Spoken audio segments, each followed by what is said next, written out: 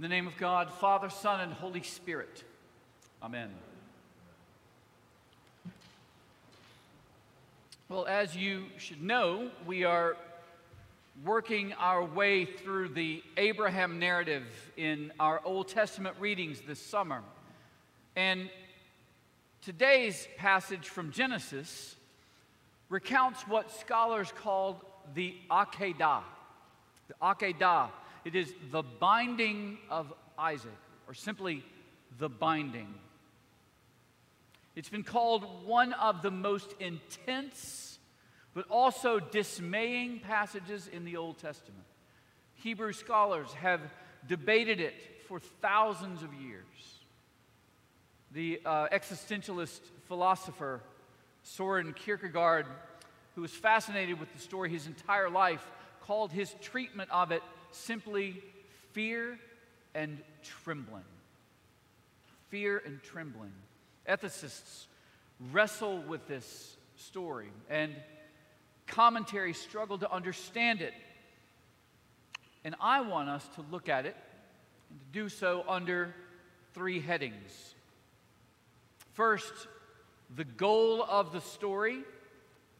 Second, the growth in the story. And then third, the gospel from the story. So the goal of, the growth in, and the gospel from the story. First of all, the goal of the story.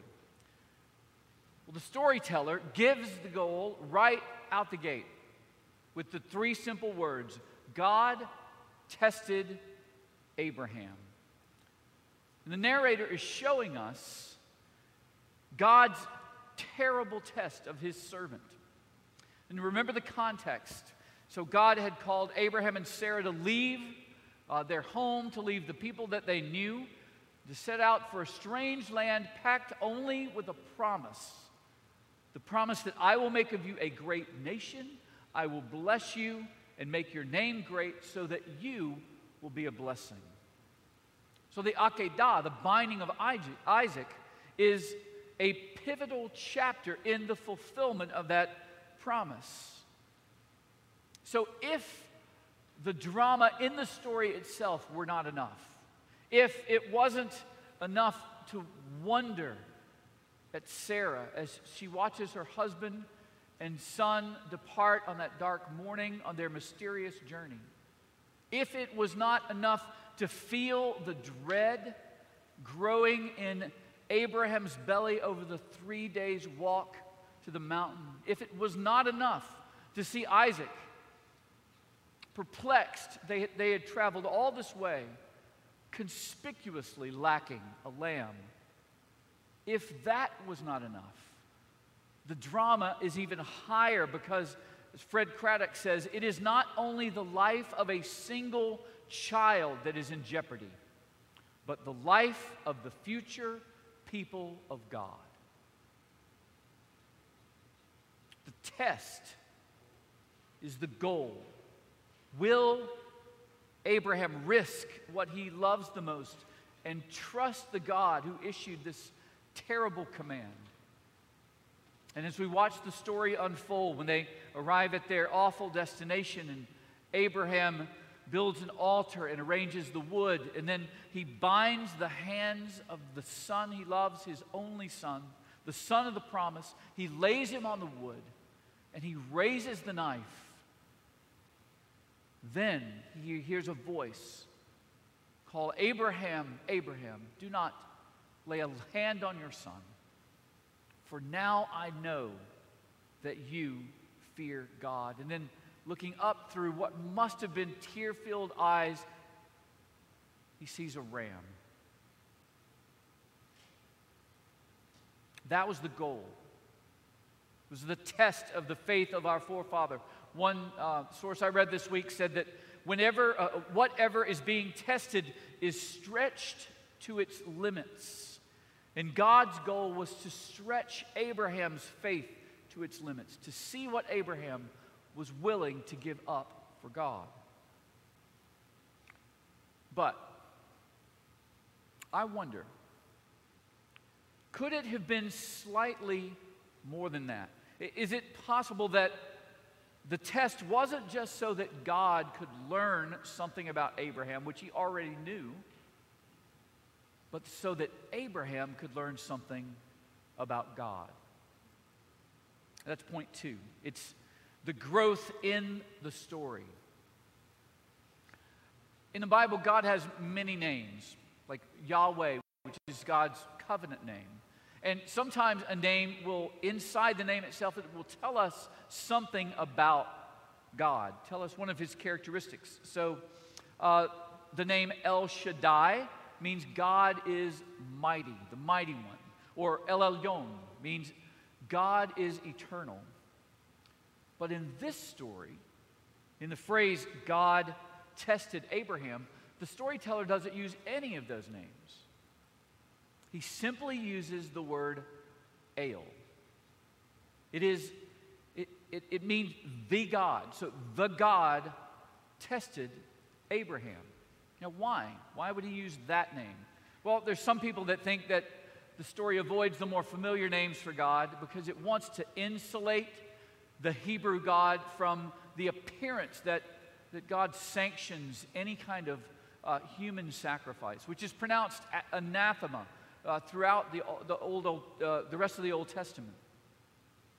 But I wonder if the name could be a signal, if it could be a sign that Abraham was about to learn something he could not have known about the God. There's a curious line in the story that reads, "Then Abraham said to his young men, 'Stay here with the donkey. The boy and I will go over there. We will worship, and then we will come back to you.'" Did you notice the use of the plural? We will go, we will worship, and then we will come back. Well, scholars have pondered that. Did Abraham actually believe that he would have to go through with the sacrifice, but that Isaac would somehow be resurrected? Or did he really believe that God would provide a lamb on the spot? Or did he simply say that to soothe his son's fears? Whatever the case, when Abraham took his first step up the mountain, he believed something about God, that God would restore his son. Or at least he could. But here's the thing. That, what Abraham had, was simply cognition. It was something he had in his head. It was information that he may have understood, but he hadn't experienced it. In his book on preaching, Tim Keller quotes Jonathan Edwards, who says that there is a twofold knowledge of good of which God has made the mind of man capable. The first, that which is merely notional, and the other is that which consists of a sense of the heart. So there's a difference between having an opinion that God is holy and gracious, and then having a sense of the loveliness and beauty of that holiness and grace. There's a difference, Edwards says, between having a rational judgment that honey is sweet, that's cognition, and having a sense of its sweetness, that is experience. A man may have the former that knows not how the honey tastes. At the end of the story, by the end, Abraham could taste what he had only known up here before. He could taste that he could trust God because God had provided for himself the sacrifice. And that's point 3. The goal of the story, the growth in the story, and then finally, the gospel from the story. In the West today, there are a lot of people that are in the process of deconstructing their faith, the faith that they grew up in. They're taking it apart. And I read an article about Sarah Bessey. Sarah wrote the book Jesus Feminist. And in the article, she talked about, she'd gone through this process herself, and so she talked about what it was like to deconstruct her faith. And she said, the article said this: she'd felt some questions bubbling up in her faith. The sort of questions good Christians aren't supposed to ask about their beliefs. Like a lot of people, Bessie says she sensed these questions without really acknowledging them. Every now and then, she'd feel doubt, like a brush of cold fingers in her soul. But she successfully avoided facing them head on. And then there's a quote. She said, "I think the thicket of questions, doubts, problems, and wondering were all well and fine until I actually started experiencing grief on a really personal level." Bessie and her husband had lost a child. They'd suffered a miscarriage. The devastation held her face to the doubts. And she realized that the system of beliefs she had was no longer adequate. And then there's a final quote. "So that meant I went in the direction of feeling like I needed to burn it down." To burn it down. Maybe it's the concept of hell. Or maybe it is a traditional biblical sexual ethic. Maybe it is the evangelical church's long and complicated history on race, or it might be theodicy, the problem of evil. How do you reconcile a God who is all-loving and all-powerful with a world where pandemics happen, a world where there are almost 80 million refugees and displaced people right now today? Or maybe it's this story. Kierkegaard struggled with it. The rabbis still struggle with it. And the temptation is, if we cannot fully understand it, then burn it down.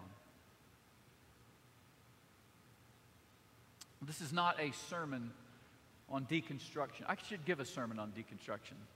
This is not that sermon. But what I want you to see is that this story is not just a terrible deity's capricious command to a father to kill his son. That's not what it is. It is foreshadowing. It's the gospel, if you know where to look.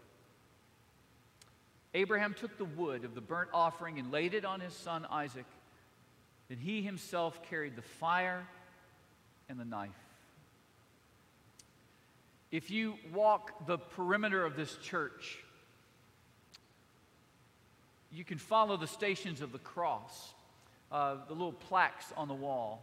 And classically, traditionally, there are 14 stations of the cross. They're stops along the way that pilgrims would walk on the Via Dolorosa in Jerusalem. And when pilgrims can't go to Jerusalem, they bring Jerusalem to churches and put them up so that you can make your own pilgrimage. Well, the second station, which I think is over there, might be over here.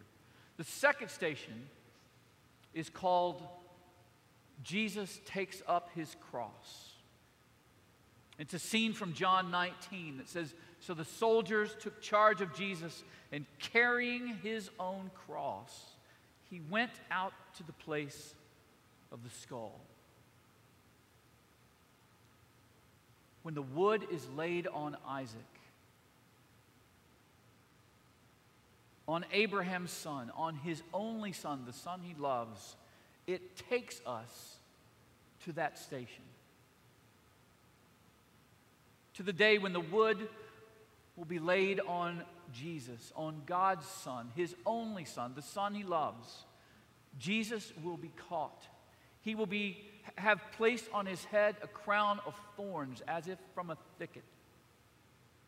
Sacrificed for us to be set free. This story foreshadows the gospel. One last quote. This is from Joyce Baldwin's little commentary on Genesis. And she says that the Genesis record of Abraham's testing is rather like the first sketch, the first drawing of a great artist who has in mind a masterwork. The pencil sketch is perfect in its own right, And yet, the finished painting far surpasses the original drawing, in which the same hand can be seen to have been at work. In this story, in this great and terrible story, we see not only the anguish of an earthly father with his son's life in the balance, but we hear the distant echo of our heavenly Father, who did not stay the executioner's hand before the sacrifice was complete. That is the God. It's the God of this story, the God of the Bible. We may know about him, that's cognition, but he wants us to taste his sweetness. Like Abraham before us, he orders the events of our lives. And then he asks, will you trust me? That's the question and your invitation. In the name of God, Father, Son, and Holy Spirit. Amen.